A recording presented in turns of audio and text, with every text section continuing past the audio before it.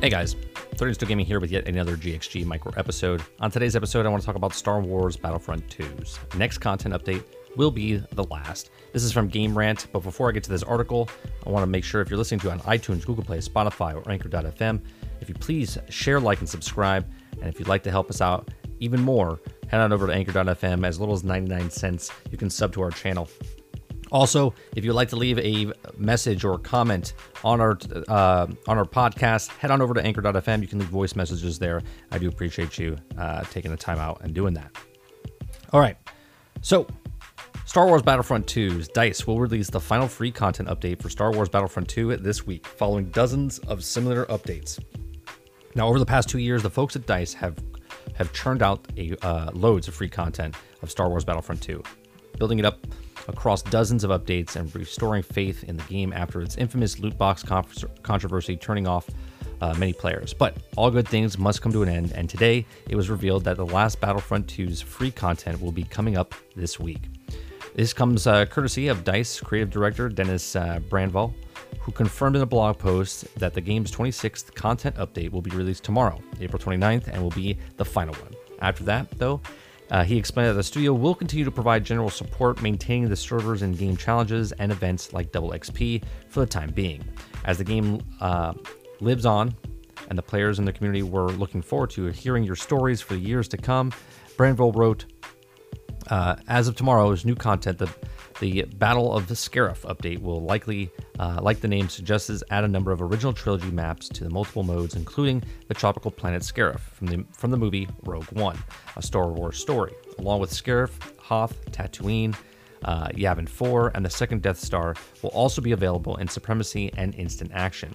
Though Brandval notes that all of these maps will exclusively feature ground-phase battles. Additionally, the Instant Action will receive an option to let you offline solo players take on co-op missions with the help of AI companions. The update will also provide players with the Star Wars Battlefront 2 final batch of new character skins, including new looks for Rey, Kylo Ren, Emperor Palpatine, based on the appearance in The Rise of Skywalker. What's more, players will be able to unlock special skins for Darth Maul and Rey by completing special challenges for those eliminating 5,000 enemies and uncovering a mysterious on Takodana, respectively. Now, from there, it's hard to guess what DICE is planning on to do next. Brandval said back in September that DICE wasn't working on Star Wars Battlefront 3, citing a shrinking interest for sequels among consumers in favor of new content for existing games like Battlefront 2. Now that the studio is wrapping up making new stuff for Battlefront 2, though it's possible that it might start gearing up to make a new game, but there's nothing further to go off of at this time. So here's my thoughts about this, right? So Star Wars Battlefront 1, when EA got the license from Star Wars, from Disney, they had this 10-year deal of making games. Well, they didn't make the first one for the first 3 to 5 years. They had Star Wars Battlefront 1 come out, and it didn't have single player. It didn't have single player like story missions. It didn't have. It was a shell of a game. Didn't have space battles. Didn't have anything. The game back 15 years ago of Battlefront 2 was a much well-rounded, just a better game, minus the graphics. The graphics were great back then, but the graphics were just, it was okay back then. Now they're just phenomenal. So let's fast forward from 2015 to 2017, Battlefront 2. Now, in the year of Battlefront 2 coming out, DICE did say that they were going to release a Battlefield Battlefront. 2015, Star Wars Battlefront came out. 2016, Battlefield 1 came out. 2017, Battlefront 2 came out. In 2018, Battlefield 5 came out. So there's a bunch of stuff that they said they were going to do, and then it was supposed to be Battlefront again. Well, after Battlefront 2 released and we had the loot box, garbage fire, which sent waves through the universe, they decided that they weren't going to make Battlefront anymore. And then the Star Wars crushed because it was just a domino effect.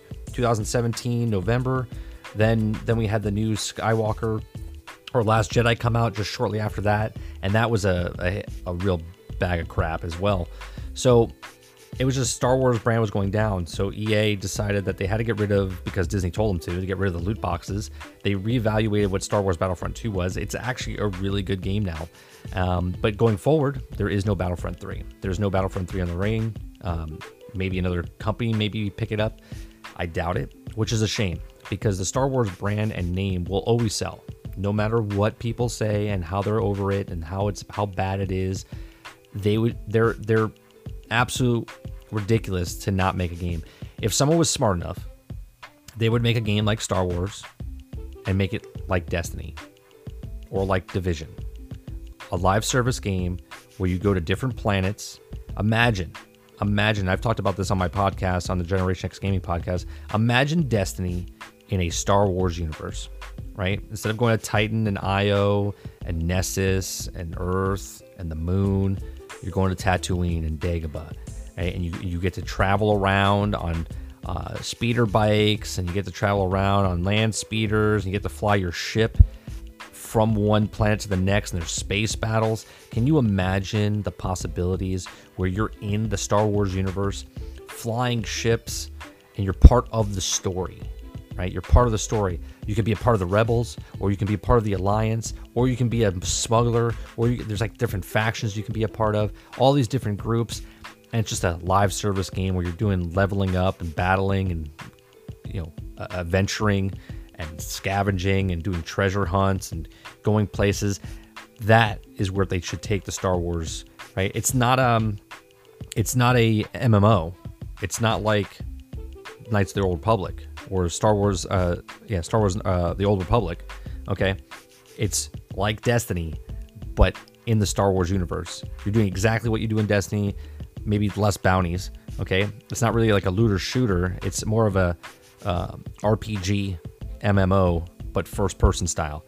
Like, let's get on it, people. Can we do it? Can we do it? Can someone please do this? This is the game that people would love to play, and play it over and over and over.